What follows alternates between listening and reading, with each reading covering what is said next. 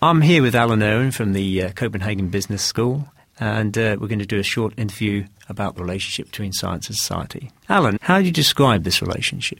I have two different feelings about science and society, really. On the one hand, it's a very good way of trying to get a sense of what the wider issues might be. So you get the notion that you must connect science and society rather than just assume, for example, that science can just sit all independent and on its own. So that's very beneficial. The downside is, and now I'm beginning to answer your question, that it can suggest that science is just one thing, and we know that that's not true, whether you're in physics or biology or chemistry. There isn't just one thing even in that area. So would you be more comfortable with sciences as opposed to I guess it's about society? sciences, isn't it? It's about scientific expertise. But then, again, you've got to say that science can be quite different when it's conducted, for example, in an industrial laboratory compared to in a university facility. So definitely sciences.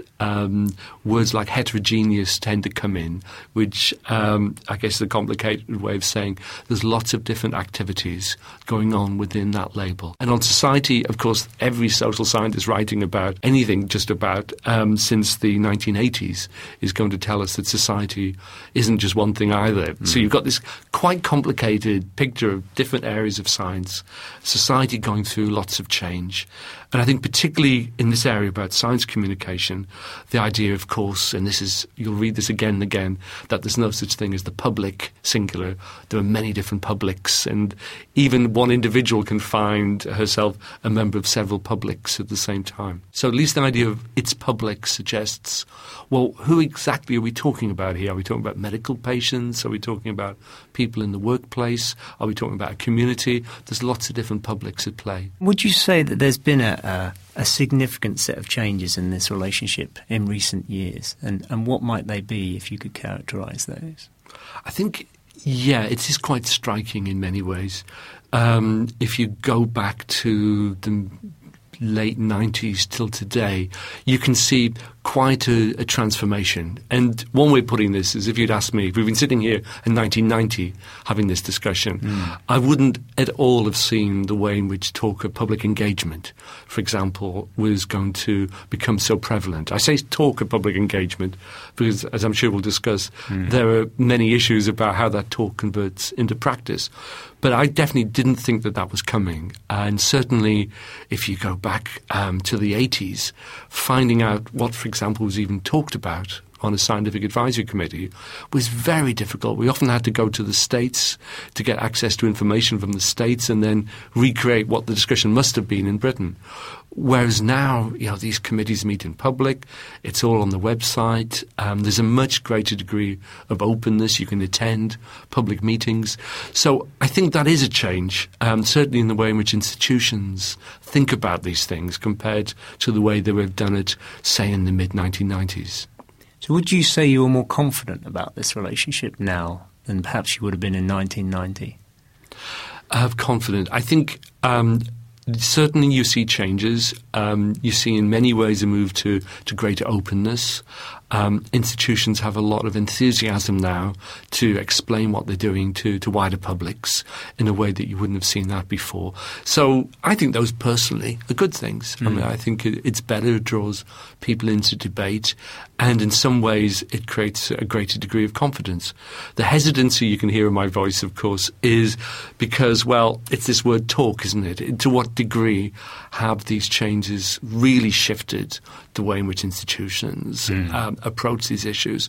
So is this just a fancy form of PR, or are we talking about substantial changes? And my answer to that one is, quite frankly, the jury is out. You can see partial progress. You can see areas where definitely some good initiatives have taken place. But you can see many areas where it's harder to see substantial changes. It's as if you've gone from the old deficit theory based on public ignorance to a new deficit theory which says if we do these things, the public will learn to trust us, and then we can just get on with what we wanted to do anyway.